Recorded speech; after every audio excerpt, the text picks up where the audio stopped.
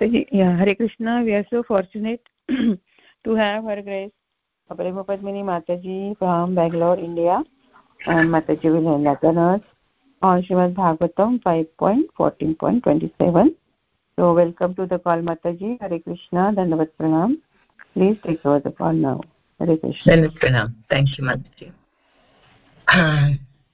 Om Namo Bhagavate Vasudevaya. Om Namo Bhagavate Vasudevaya.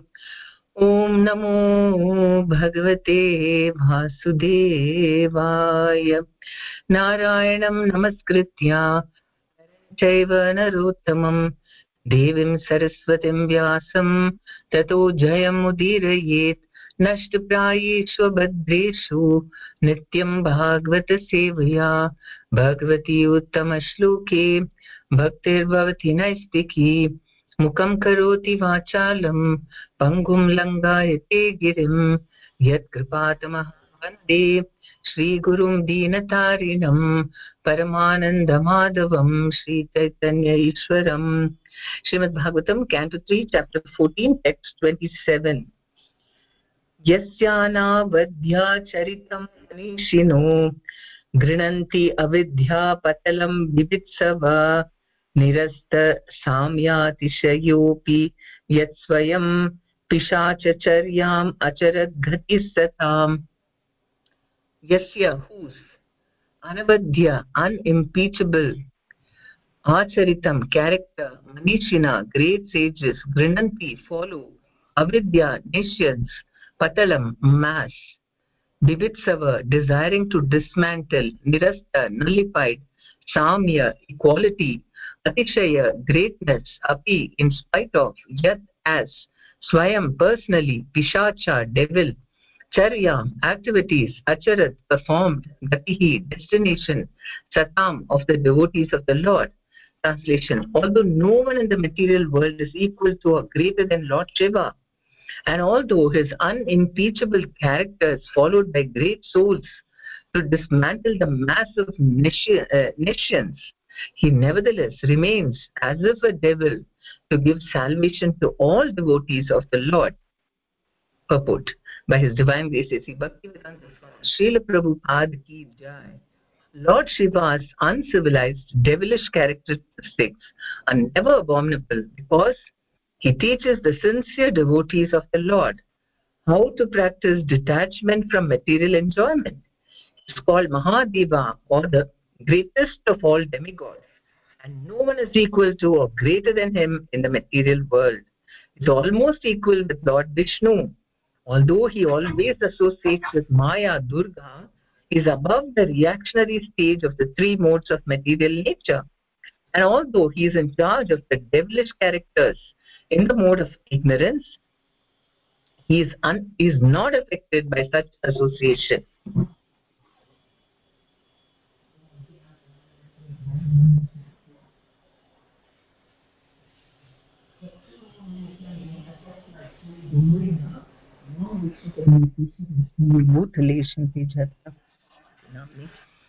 आचार्य पदाय निधाय कृपा प्रदायिनी गौर कथा धाम दाय नगर ग्राम धारिणी नमो विष्णु पदाय कृष्ण प्रस्थाय भूतले श्रीमते भक्ति वेदांत स्वामिनति नामनि नमस्ते सारस्वती देवी गौरवाणी प्रचारिणे निर्विशेष शून्यवादिपाश्चात देशतारिणे जय श्री कृष्ण चैतन्य प्रभु नित्यानंद श्री अद्वैत गदाधर शिवासदि गौर भक्त वृंदा हरे Krishna Krishna Krishna Hare Hare Hare Ram Ram Ram Hare Hare. Although no one in the material world is equal to or greater than Lord Shiva, and although his unimpeachable character is followed by great souls to dismantle the mass of nations, he nevertheless remains as if a devil to give salvation to all devotees of the Lord. So this is, they're trying to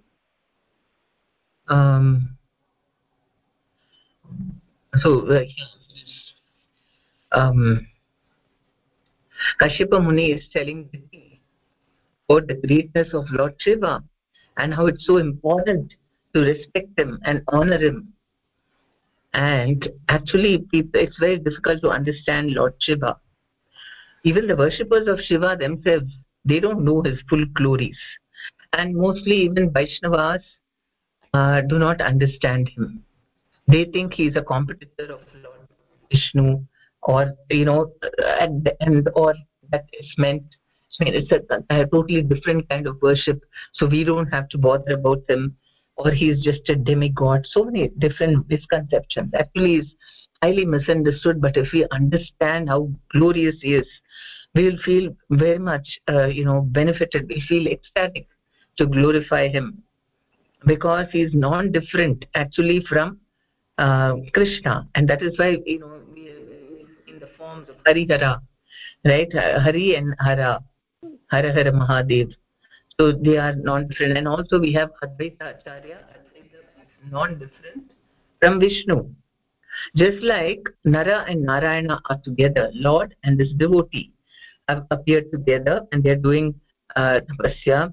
Krishna and Arjuna have come together. They are actually expansions of Nara and Narayana. And similarly, Mahavishnu, and of course, he is not a Jiva Tattva. Lord Shiva is the devotee of Mahavishnu. He is an expansion of Sadashiva, and he, of course, he is his pure devotee. And he, because Mahavishnu is involved in creating this material world, and he is not directly in touch with the Maya Devi, but he only first activates her by his glance. But he just glances at her, and all then Shiva or Shambhu unites with her, and this material creation is manifest. So he is doing the work of Vishnu, manifesting it. Actually, so much he does for Vishnu. Everything that he does, all difficult aspects of this material world, he takes on just to be of service to Vishnu, to fulfill his purpose. So why is he in this form? I mean, we might think why he's just wearing on, deer skin, and he's not properly dressed, all ashes over his body, and he's got the snake on top, and then all matted hair, and he's always staying in the crematorium, and all kinds of ghosts and ganas, and all these are his followers. What is this?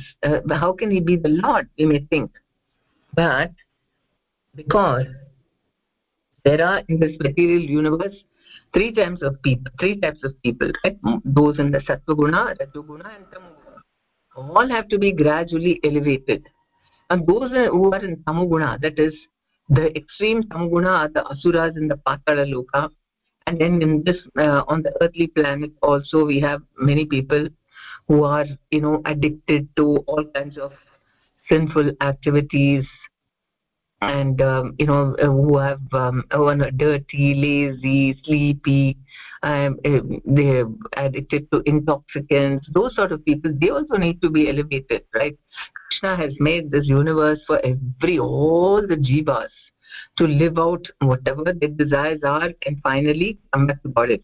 So finally, to come back to Godhead, he himself has to come, because we have completely forgotten him. And if he leaves it to us finished, we'll just perpetually be here, and we'll be suffering. Most of us will be in Tamoguna only, because, and we can see in Kali Yuga how majority of the population are on this earth, at least, all Tamoguna and Rajoguna. Hardly very few are in Sattva-guna. So how to elevate all these people? And so if he comes, they are not attracted. Those in Tamoguna, or who are very realistic also, who are very passionate, and they want material enjoyment, and they want control, and they want to enjoy, like Asurik, that is, so they don't get attracted by Krishna's sweet, pleasing form, who is just attractive and want love. You can only approach Krishna when you ready to serve him, to become humble. You cannot go arrogantly and demand like that from Krishna. He will not encourage. He will not even receive. To go to Krishna, you have to go a little humbly. That is why you have a little purification one has to go through before approaching Krishna. Many people don't do that because they don't want that purification. They just want to go arrogantly, go do some tapasya and demand what they want. So, but by because they are worshipping and chanting such personalities' names like Shiva and Brahma, who are all very exalted personalities, they get purified. They are actually representatives of Krishna, and by even worshipping them, these people get purified, and then gradually they lead them on. Once they are sufficiently purified, Shiva takes them, introduces them to the worship of Vishnu. So he's like a guru. He also has his own Vaishnava Sampradaya. So all kinds of people worship Shiva. There are the ghosts and the hobgoblins and all the wicked kind of ghostly beings who are who are so sinful that they don't even have a gross body. How to elevate them?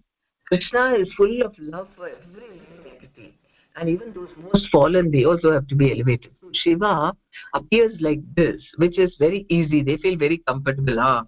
Okay, he's staying in the crematorium, and then he is very cool. There are not even difficult things to worship him. He's very, very, very satisfied with any small kind of worship, and his worship itself is very simple. You just have to chant Om Namah Shivaya, and then he also appears in the lingam form. So it's very easy to approach him. Everybody, otherwise, um, everywhere, because to maintain that, if he's in a personal form like Vishnu and all that, you have to offer. There's so many. You can't be offensive. But if it is in a lingam, very easy. Everybody can keep the lingam and just do some little abhishek and then offer some flowers. That's it. There's no and just offer some and chant his mantra and worship him, and there you don't even not many rituals or purity in terms of cleanliness and all that he doesn't consider much. So merciful he is, and that's why these people are very, very comfortable with him. He's very cool, and sometimes because they like to drink, they like to in ganja and all that. So Shiva also, as being one of them, he does all that. So we shouldn't get bewildered and think, oh, maybe he is not pure. He is fully pure, and out of his deep passion. Just because, if you want to attract people, you have to go be like one of them. Even Chaitanya Mahaprabhu, what did he do? He came as a devotee so that he could mingle with all of us, and so that we identify with, at least that we know that he is the supreme now. But at that time when he came, no, people didn't know that he was God. Only the devotees knew. Other people thought he's a great saint. Somehow they were attracted to masses. So because he came as a devotee and he was just walking on the road and embracing everybody on the way, anybody could approach him. And so then they were ready, and wherever he went, he was just doing Sankirtan like a devotee. So everybody was attracted, and he went even to Devata temples, and he just sang and danced, and people just followed him. So like that, the Lord has great strategies. Different incarnations are just strategies to come and attract different types of people. And so Shiva is a very important part. Most people are in Tamoguna and Rajoguna and impersonalists. He also, because he also came as Shankaracharya, we know, and he gave this impersonalist philosophy, Mayavadi philosophy. So many impersonalists also, all the people who are most fallen. And Shiva, she easily gets pleased. And another thing which is mentioned here is, first of all, Lord Shiva's uncivilized devilish characteristics are never abominable, because he teaches the sincere devotees of the Lord how to practice detachment from material enjoyment. That's a very great aspect also, which he is very inspiring for devotees also, because if you see all other devatas and all, they are in the Swargaloka, Indra and all the other Surya and Varuna, Agni, Vayu. They're all devatas, and they are attached to material sense enjoyment, not gross way like on the earth. I mean, they're very elevated in goodness, but they also have this enjoying tendency. They're not doing, they don't have complete vairagya like that, detached from material enjoyment and only attached to serving Krishna. And they're not like that. So Shiva is the embodiment of that. Even though he is in charge of this whole universe, he and Parvati, they own everything. Everything they have created. But how are they living in Kailash? Just under the tree. They don't even have a residence. And a very, very simple lifestyle. And who are his associates? All these ganas and pishachas and all these who worship him, and then in Kailash they get much purified by his association. And because he's always meditating on Krishna, so purifying, and he doesn't get involved in all the politics and everything, because in the Swargaloka there's so many things. There is always about retaining one's position, and then they will send, if somebody is coming up too well in the the tapasya and all that, they will send some Cupid go disturb them with beautiful women. And then all the time the asuras are also they try to keep doing very nice tapasya and acting as wonderful devotees by their humble behavior, and says, ask whatever you want. And then they'll ask for something, immortality, and that they can destroy everybody. This kind of mode of ignorance request, and then he says, okay, Tathastu, he gives it to them. But apart from that, he is totally, he doesn't get involved in all their politics and what is happening here. But whenever they go to him for protection, then he gives. And sometimes he even leads wars on their side, because the devas approach Lord Shiva.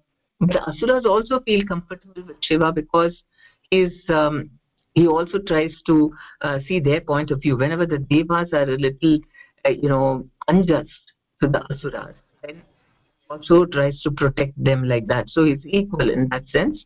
But he also is actually on the side of Vishnu, because he wants that the devas only should, because they are devotees of the Lord, and Vaishnavanam Yata Shambhu. And Shiva is the greatest of Vaishnavas, because always you can see him meditating, totally detached. He has no interest in any sense gratification. He's so exalted that, imagine, he has created all the flowers. And secondary creator, of course, it's all Vishnu's. But still, he's also worshipped in this world. And what does he do? He takes all the wonderful flowers, beautiful, fragrant, all these flowers. He says these are all for worship for Vishnu. And for himself, what he keeps? All insignificant flowers which don't even smell. Those are the flowers which are not fit to be offered to Vishnu. He says, offer it to me. So this is the kind of, how much of devotion he has for Lord Vishnu. And also once what happened, because he was duty bound to fight for a demon. I don't remember which demon, but he had to fight against Vishnu, because this asura wanted to fight with Vishnu, and because he had done tapasya to Shiva, and he said that whenever I need you, I'll call you and you must help me. And he was, he had promised him. So he found that Shiva and Vishnu were on opposite sides in the war. And so then Shivajvara, so he first sent his weapon of Shivajvara on Vishnu, and it just came back. Nothing happened to Vishnu. And then Vishnu left the Vishnu Dvara, and Shiva, he started running. And those arrows were chasing him and chasing him. And he purposely went to all those places where his devotees lived, are staying. And then he wanted everyone to see the greatness of my Lord. This is Vishnu, and I am his servant. And this arrows are following me. So this is the extent of his devotion and selfless service to the Lord. In fact, soon after his marriage to Sati, and then his Sati is curious, because always whenever she's not there with him, He just closes his eyes and he's deep in meditation. So she asked him, whom are you thinking about? Where, whenever. So he said, I'm always at that time, because Rama's pastimes were going on below on the earth, and he said, I'm always meditating on Lord Ram, because the pastimes are going on and I'm seeing it. And come, I will also show you. And it shows uh, how he was watching. And that time, actually, Rama was in the forest, and Sita had just been taken away by Ravana. And so Rama was feeling great, distress, and he was crying like an ordinary human being, because that was his leela, to experience what it is.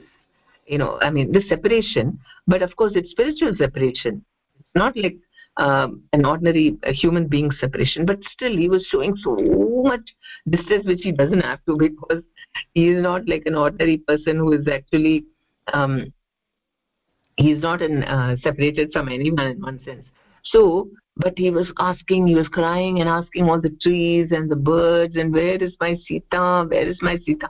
So at that time, so Shiva was watching that, and he asked Shiva also to see. And Parvati, she thought, what is this? Is it really Vishnu who has come there as Ram? How can it be that he is so much affected by because of this separation from his wife? I can't believe it. Doesn't seem like Vishnu at all. He's crying and lamenting so much. So because he was playing the part of a human being. And so Shiva said, yes, of course he's the Supreme Personality of Godhead. Shiva was, of course, absolutely no doubt about it. But Parvati was still thinking, I don't know. I can't imagine why Vishnu should be so distressed. So she thought, I will test him. And though Shiva had told, don't do anything like that, it will be offensive. But she was so positive, always asking questions to Shiva. Shiva's always giving answers in Padma Purana and Shiva Purana. Always we see how Shiva is talking to Parvati and explaining so many things. So now she wants to test it herself. And anyway, she also is the sister of Vishnu. So that way also she feels very close, and she's a Vaishnavi, she's a Narayani. And she thought, let me go and test. I will dress up like Sita, and I'll go and let me see if he knows I'm not Sita. If he thinks I'm Sita, then he's an ordinary person. Because nobody, she's Maya Devi. She's Maya Shakti. Nobody can, conquer her Shakti other than Krishna or his pure devotee. You know that she tested Haridas Thakura also, and Haridas Thakura did not come under her illusion. So here, and she wanted to know if Rama is really the Lord, he will not be swayed by my illusion. And she dressed up just like Sita, and she went in front of him. Lord, how are you? And she goes in front of him, and Rama looks at her. Hey, Parvati, how come you come? Where is Lord Shiva? So he recognized, and she feels so ashamed. And Shiva, he's very upset, and he's very ashamed also that Parvati went to test him like that. But anyway, because Rama asked about Lord Shiva, he goes in front, and then they just talk to him and come back, and then Shiva is very upset with Sati for having done this. He said that Sita is like my mother, and you have taken her form, then you also have become like my mother now, worshipable. So I cannot live with you. So that was actually one of the causes why Sati had to leave Shiva.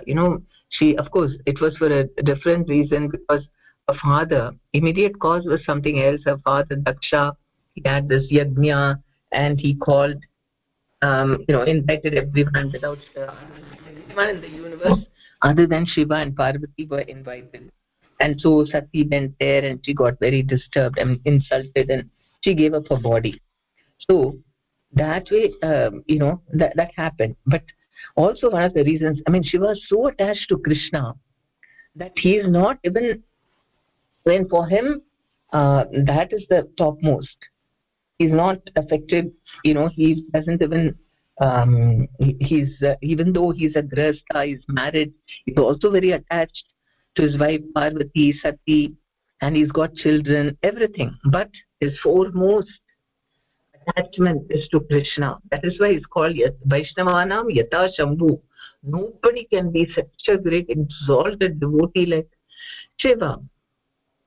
And no one is equal to or greater than him in the material world. He's almost equal with Lord Vishnu. So actually he's got a form as Sadashiva in the Vaikuntha Dham. He has also got a planet, just like Narayana, Narayana form as Sadashiva. And he's got his own planet in the Vaikuntha Dham. And because in the material world he comes in order to assist the Lord and Mahavishnu, and he takes on, because he associates with the mode of ignorance, and also for destruction purposes. Also, he does the and so all these things, and he also in charge of all these kind of mode of ignorance people. So he is slightly affected because he is involved in mode of ignorance. Because he comes here, he lives here, and he associates with all these people. So he is not under the three modes, but he can sometimes be, affected by it very mildly, like in the time when he was attracted by Mohini avatar when the Lord took. But anyway, the Lord said that it is the Lord. So Shiva was very happy that he was defeated by his Lord, humbling himself before the Lord. So that is the only thing. Otherwise, Shiva, and so because he is a little bit touched by the material energy, though he is not under the control of Maya or enamored by her or under her control, or he is not under the three modes also, but slightly he gets changed because of this association. And that's why Prabhupada explains that he is like yogurt, milk, a little bit of yogurt you put it, then it becomes yogurt, and then it's no longer milk. So Shambhu or Shiva in the material world is different. He is not Diva also, but he is not Vishnu also, in between. And now so he's got many dwelling places within this material universe. One is in the heavenly planets, there is a Kailas, then on the earth also there is Kailas, Manasarovar lake, and there we have that Kailas where few people, it's in Tibet, and so then he lives in Ilavarta Varsha, which is on the earthly planets, planetary system. Jambudvipa is there, and in the Jambudvipa, he is there. In the middle of the Jambudvipa is Ilavarta Varsha, and in that Shiva is there with Parvati. Then he is also there in Kubera's planet. So like this, he's got different abodes in the material world, but also outside this earth, outside Devi Dham, this material universe is Devi Dham, and outside of that is Mahesh Dham. And in Mahesh Dham, it is Shiva's planet, and there it's divided into two parts. One is dark, which is on the other side of Virja, which is on the next to the material world, on this side of Virja Nadi, and the other side of the Virja Nadi is the spiritual planets. So the Kailas outside this material universe, half of it is on this portion next to the material world, and the other half extends in the spiritual world, and that part is full of light. There Sadashiva is there, from the spiritual this thing with Parvati, and there he's always worshipping Sankarshana, because that is where Sankarshana only during destruction. It is Sankarshana because he is also in charge of the mode of ignorance, and from him, from his third eye comes Lord Shiva, Rudra, and then he dances the dance of destruction. The fire comes out from the mouth of Ananta, and then Shiva is just dancing very wildly, angrily, because at the end he wants to destroy this universe because people are still materialistic and still hanging on here. And then at that time, because of the imbalance of the shaking and so much, causes a lot of imbalance in the universe by his so much of it is shaking violently, and so then waters come everywhere. The causal waters, they rise, and there's so much imbalance, and it covers the whole universe, and totally everything is destroyed, and then everything goes into the body of Vishnu. So so in that Mahesh Dham, the half part which is dark, okay, that's all materialistic people who are worshipping Shiva, and they go there. And then the other half which is bright and which extends up to Viraja, Shiva, because it is in the Brahma Jyoti, and what he does is he goes and he sees all the people who are stuck up, impulseless. He takes them and he takes them to this place, and then because they are following him, they will also develop love for Krishna, and they'll go back to Godhead. So this is his so at various levels, right up to the spiritual world, he is just guiding all living entities to go back to Godhead. And so he is almost equal with Lord Vishnu in the material world, because his milk touched by little bit of yogurt, so he is like yogurt. And then he's not. So even though he's always associating with devilish characters in the mode of ignorance, he is not affected by such association. Can you imagine the Supreme Lord, how magnanimous he is, that he comes down to our level, the mode of real tamogunis, and he dresses up like that, he associates with them so that they feel one with them, they feel very comfortable, and just to give his association, because he's so pure, he's always thinking of Krishna, always serving him. So those ghosts and the ganas who are in Kailas, they are actually very much purified. They are not at all after sense enjoyment. In fact, they are very much very natural themselves. They're very happy just being Shiva's servants. Compared to them, even the devatas, they look still, even though they're worshippers of Shiva, of Vishnu, and so they are on a higher level, and they're doing Vishnu's great service by administrating this whole universe. Still they have all these material attachments and all these things. So even though they are tamoguna, they are more renounced because of being with Shiva, and they make progress spiritually. Whereas devatas, if they don't make higher progress, they come down into the earthly planet. So we have to understand that there are different levels and different living entities at different levels of advancement, desires. And we also, Prabhupada says in the Srimad Bhagavatam, in the third canto only, maybe you've already come to that part or will come later, where he says that if you are worshipping Lord Shiva, then you can overcome, you can worship him for, even Vaishnavas, worship him for removing ego.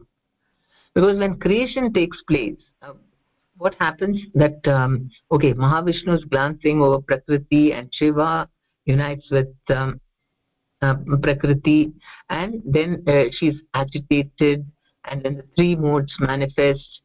At that time, the first thing which manifests because of the three modes is what? False ego.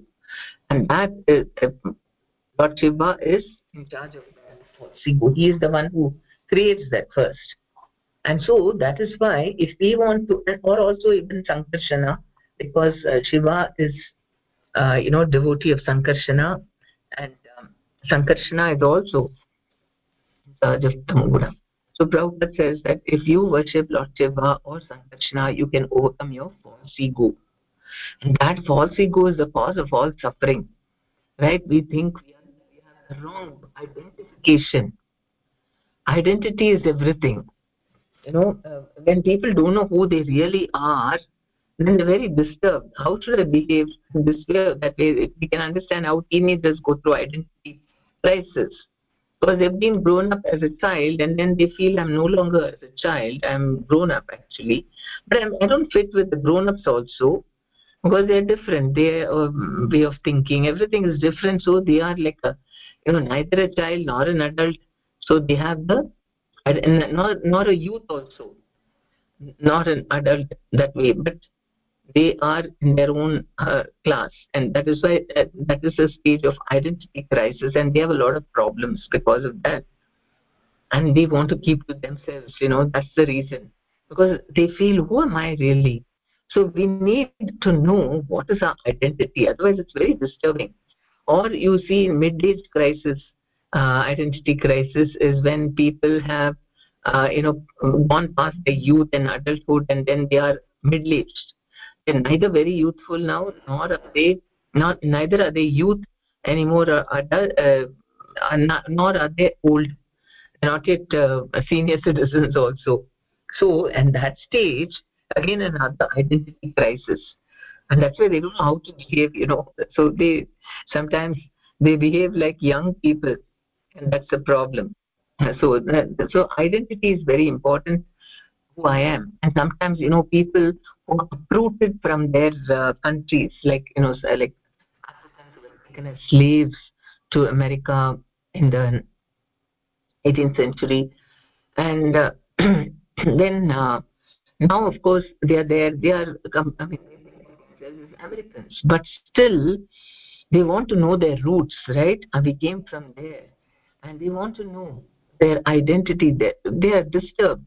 Those who are uprooted from their country and their culture, and because you got a particular karma, your DNA, genes are all coming from a particular lineage, and everything, and then you totally are removed and you behave like somebody else. So it will have a different, it will have some effect in the mind. So in the same way, we also, this material world, actually we are souls and we have a spiritual identity. But because we have a body, we also have a material identity. So we are always switching between these two. And for most people, it's mostly the bodily identity. But they know that they have another identity also. They don't know. Because they don't know, they're very disturbed. Devotees know both the identities, so at least theoretically they know, and experience also to some extent, that I'm not this body, I'm the soul. We know that. That is why we are able to keep away from all sinful activities. And I'm a soul and I don't need all these sinful things to make me happy. But as long as and Prabhupada says that when you're doing devotional service, you have you have your spiritual identity and you have a material identity. Both you need to work on. You have to keep increasing your spiritual identity, because that is our real identity. But from time to time we fall back into material identity, which is based on the body. And okay, we also have to fulfill that in a proper way, which doesn't go against our spiritual identity. Then parallelly it can go. So one thing is, we are developing a relationship with Krishna, doing devotional activities, services, and so on. And then you have also your other duties. First of all, taking care of your own body, very important. We should not neglect that, because the body is a vehicle by which the soul can realize who he is and his connection with Krishna. Body is very important. Without body, you will not understand. I mean, initially at least, because of our attachments, because we are not fully surrendered and serving Krishna, and we are in an enjoying mood. So the body has been given to us so that you also think yourself, I mean, that attachment to enjoying separately from Krishna, you do that, and then you connect it with Krishna by using the body for serving the Lord. We don't deny the body. Initially, it is a one of bondage because it is keeping us away from Krishna and we want to enjoy separately from Krishna. But the same body and the senses, when utilized for serving Krishna. So that's why the body is important for a devotee also. Because that helps us to realize Krishna. Otherwise, it's so difficult to understand who is Krishna. But through Karma Yoga, you connect everything that you're doing, even material activities, with Krishna. So that, it's done in a mood of devotion, in a mood of service, in a mood of love and offering to Krishna. And in this way, by doing that, gradually Krishna says, Dadami Buddhi Yogam Tam. You do that. If you are offering everything with love, Tesham Satatta Yuktanam. So we are always connected with Krishna, Bhajatam Preeti Purva. We are worshipping him with great devotion and connecting all our activities with Krishna. Then what he does, Dadami Buddhi Yogam Tam.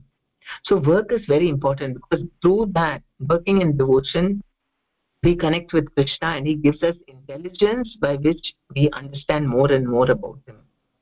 That is why we are doing two things. One is Karma Yoga, connected with the body. If it's a job or any taking care of our body or all the bodily, of people connected with our body, relatives, family and relatives and friends, those who are connected with our body. So that comes under Karma Yoga, and Bhakti Yoga part is a direct devotional service, chanting, reading Bhagavad Gita, and worshipping. Both have to, both. And through karma, so what happens is, because if you're still, you've got a lot of material desires and you think that I'll prematurely give up all this work, and which Krishna also wants us to, then what happens? He is thinking that Krishna says that you may try to do devotional service, but you will have many material desires in you, and you'll be thinking in your mind how to enjoy, and then you will be a pretender. And instead of using body for the service of Krishna, you will use Krishna's service for the sake of material enjoyment. That is very bad. So that's why we are doing Karma Yoga and Bhakti Yoga. And so the body is very important also because of that. Because through this medium, we can also realize God. Yoga. And so this, why was I saying this? About false ego. So to remove this false ego, because we are thinking I'm the doer, and Krishna in the second chapter only Krishna says of the Bhagavad Gita, he says that Karmanyevadi karaste, you have a right to perform your duty, because the body is very restless and you always want something or the other. Even for maintenance, you can't even maintain your body without work. And also not just maintenance, or we also have so many other types of desires and enjoyment for which we have to work. But Krishna says that yad karoshi, yad juhoshi, yad tapasyasi, yad dadasi, tat kurushva mad arpanam. Whatever you do, whatever you act, and whatever you give away, whatever charities, yes, tapasya, whatever you do it as an offering unto me. So in this way he makes it very easy. That means all sattvic things we can do, because that we can offer it to Krishna. He doesn't take tamguna and rajoguna things. So gradually we get purified, we come to the mode of goodness, and we also learn how to dedicate everything for Krishna. And if we do that, we get all knowledge, intelligence, everything for Krishna. Because this knowledge about Krishna is very confidential, he says, right? In the 9th chapter, it's Rahasyam Idam Uttamam, he says, in the 9th chapter, the first verse. Rajavidya Rajaguhyam Pavitram Idam Uttamam Pratyaksham Vagamam Dharmyam Susukam Kartum Avyah. Yeah. no, also he says rahasyam idam uttamam. So it is a great secret. Why is it a secret? It's an open secret. Reads Bhagavad Gita. But who understands it? Only a person who is not envious of Krishna. And Krishna also tells him, Arjuna, because you're never envious of me, I'm revealing all this to you. So one quality required, the single most important quality required to understand Krishna is you should become free from envy of him. That means that only he is the enjoyer. We are not the enjoyers at all. Whatever we may do, now we've taken so many births with so many desires for enjoyment, that's out of ignorance because of not knowing our original identity. But Krishna and Krishna is also saying in the second chapter, Bhoktaram yajna tapasam sarvaloka maheshwaram suhridam sarva bhutanam gyatva mam chantim gacchati. So we have to understand that Bhoktaram, he is the Bhokta, he is the enjoyer, Yajna Tapasam, for all our activities. We may do all the work, but who is the actual enjoyer? Krishna. And we are secondary enjoyers because by serving Krishna and then whatever he gives us, we accept.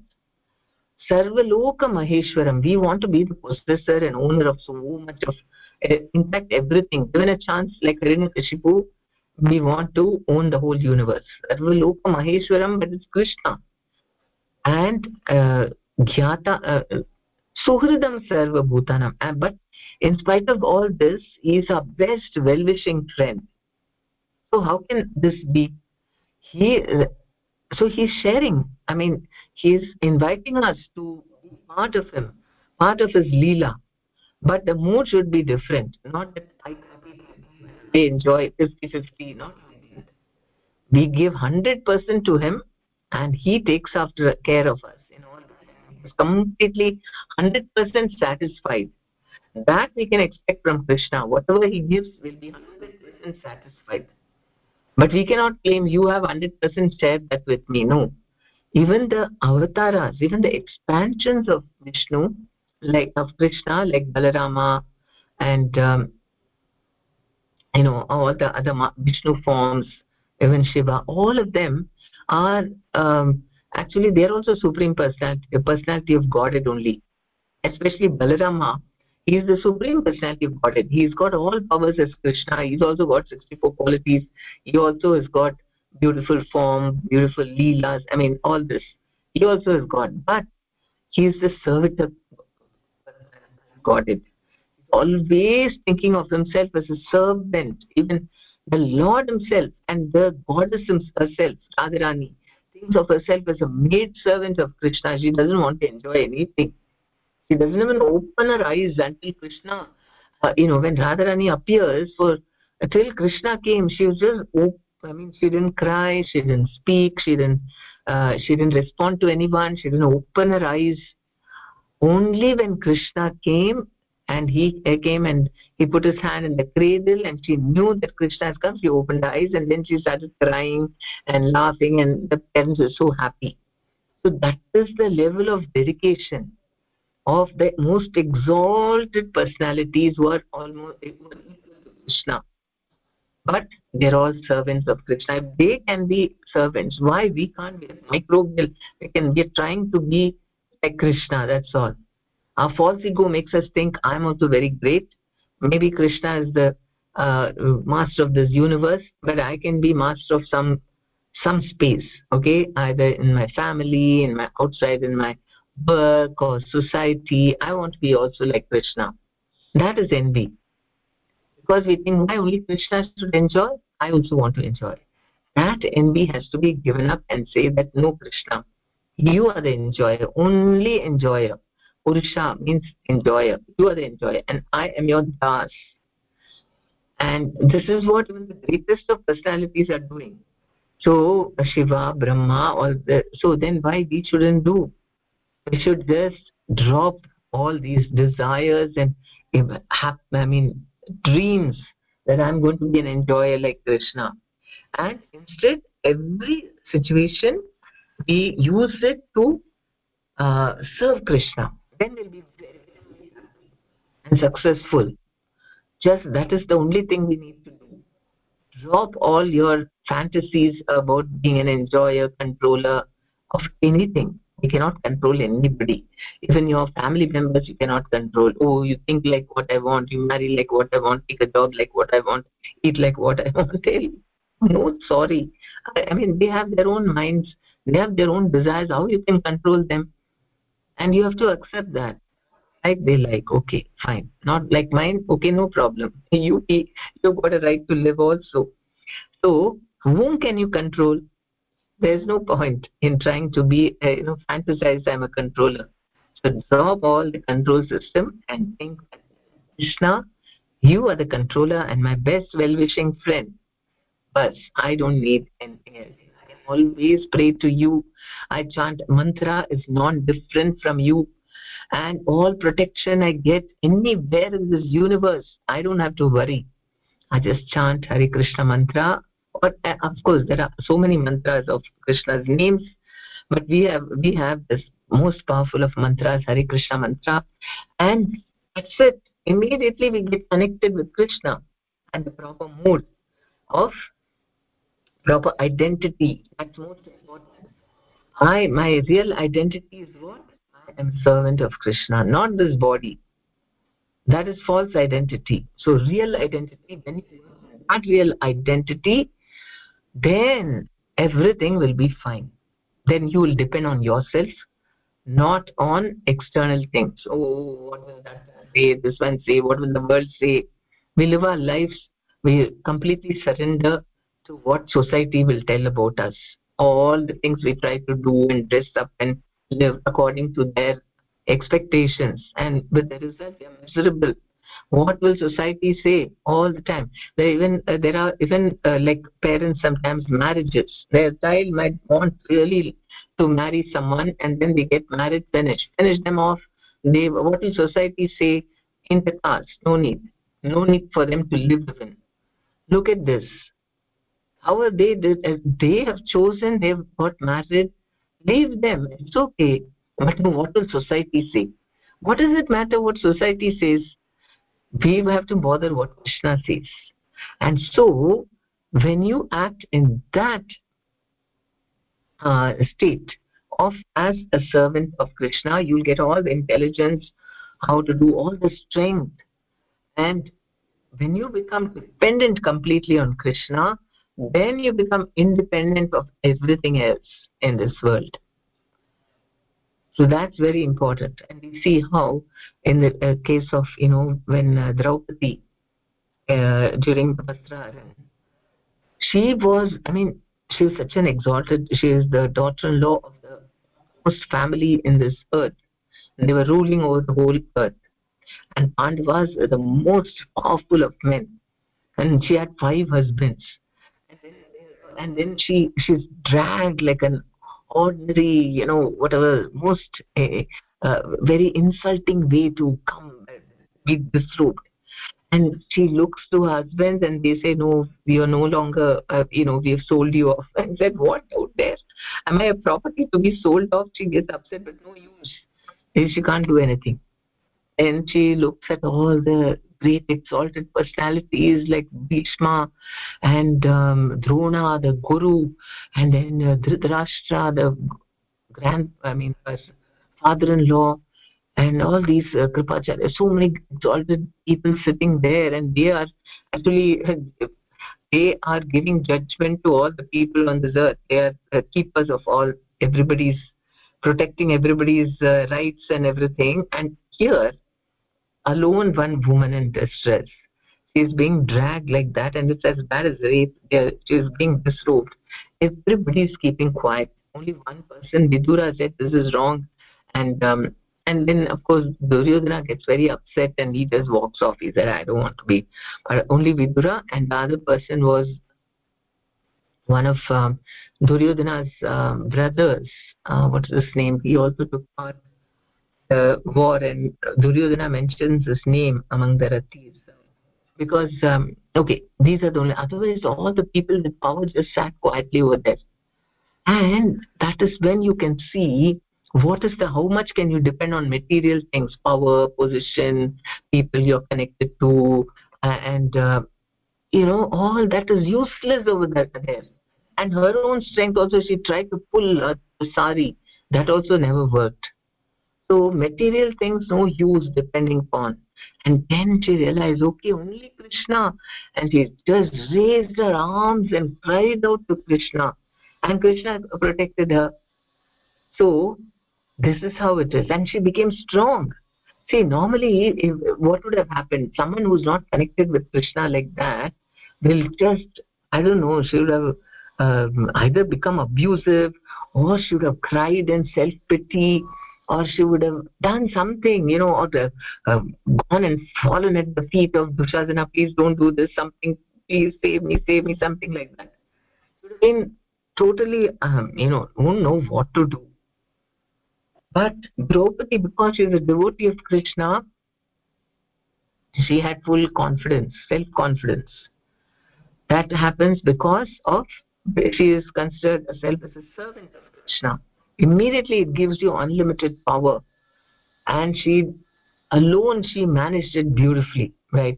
Krishna came and protected her, complete chastity, and nothing happened. So this is the greatest need of everyone needs protection. And we need Krishna's mercy, Krishna's strength, Krishna's intelligence, so that we can do everything properly and not get affected, not be distressed, not be anxious, fearful, worried, stressed. It should be a joy to work, and we let go of the results, let go of any. I just leave it to Krishna. I'm not an enjoyer. Krishna, what do you want? All I want to do is I want to serve you. That's all. Then that is liberation. That will give you unlimited power to do many things. So we have to drop off all those wrong identities, things connected with the wrong identities, and live according to our real identity. Then we'll be very happy. Okay, and I'll stop now. Hare Krishna. Are there any questions or comments?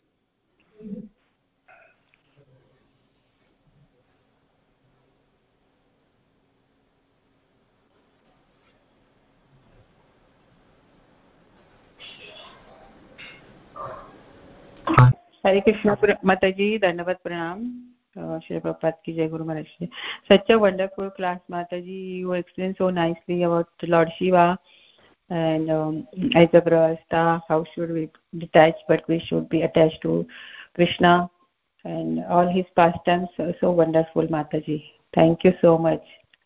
I have opened the forum for the devotees. If you have any question, please go ahead and ask. Hare Krishna.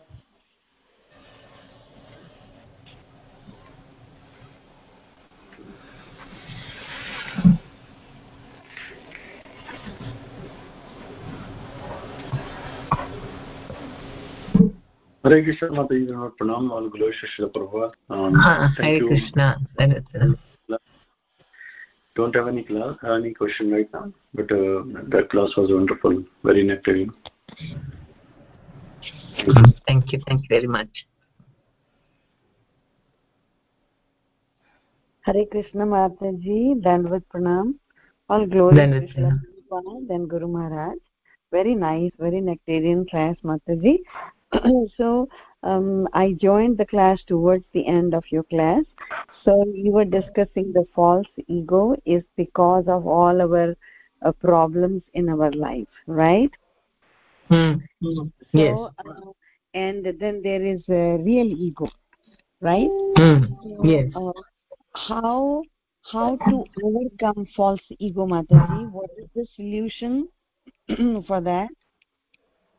One solution, I said, you pray to Lord Shiva for removing, because Prabhupada has said that in the third canto we come across how you can pray to Lord Shiva or Krishna, so that because he is in charge of our Advaita Acharya, because Advaita is also Lord Shiva and Vishnu together. So that is one way. Also, apart from that, that's what you have to understand, that your intelligence tell your mind. drop off all this wanting to control, wanting to enjoy the way you want. Enjoyment is there, but it should be according to what Krishna gives. Krishna gives us enjoyment. Krishna gives us certain things for us in this life, but we always think about him and also do it in a devotional way. Then we'll always remain connected with Krishna and we can be in our original identity. Only how we can come to our original identity? Do everything in a mood of service for the pleasure of Krishna. Thank you so much. Yes, very nice. And why we say Lord Sankarshan and Lord Shiva is the one who can help us remove the false ego? Because they only created, they are in charge. Of course, it is part of material energy, but Shiva is the one, at the time of creation, Vishnu looks at Prakriti, and then at that time, Shiva unites with Parvati, and the three moods manifest. And the first thing out of ignorance is manifest false ego. From there only everything else comes. So false ego is created by Shiva under the guidance of Sankarshana. So you can either worship Shiva or through Sankarshana directly. Okay. Thank you so much, Mataji. Very nice explanation. Hare Krishna. Hare Krishna.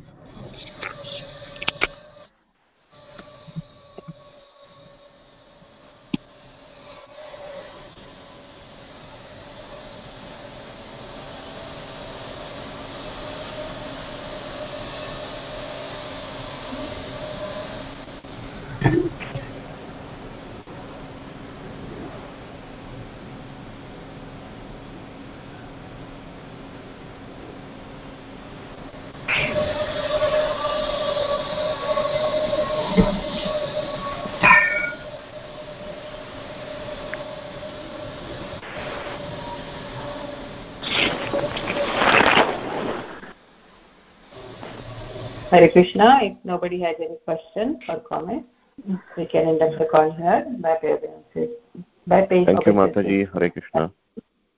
Thank you very much. Hare Krishna. Okay. Srila Gurudev ki jai, Srila Prabhupada ki jai, Srimad Bhagavatam Grantham ki jai. Kripa sindhu bhirvata patitanam bhavanebhyo vaishnavebhyo namo namaha ananta koti vaishnav vrinda ki jai. Hare Thank you so much. Thank you. Hare Krishna. Hare Krishna.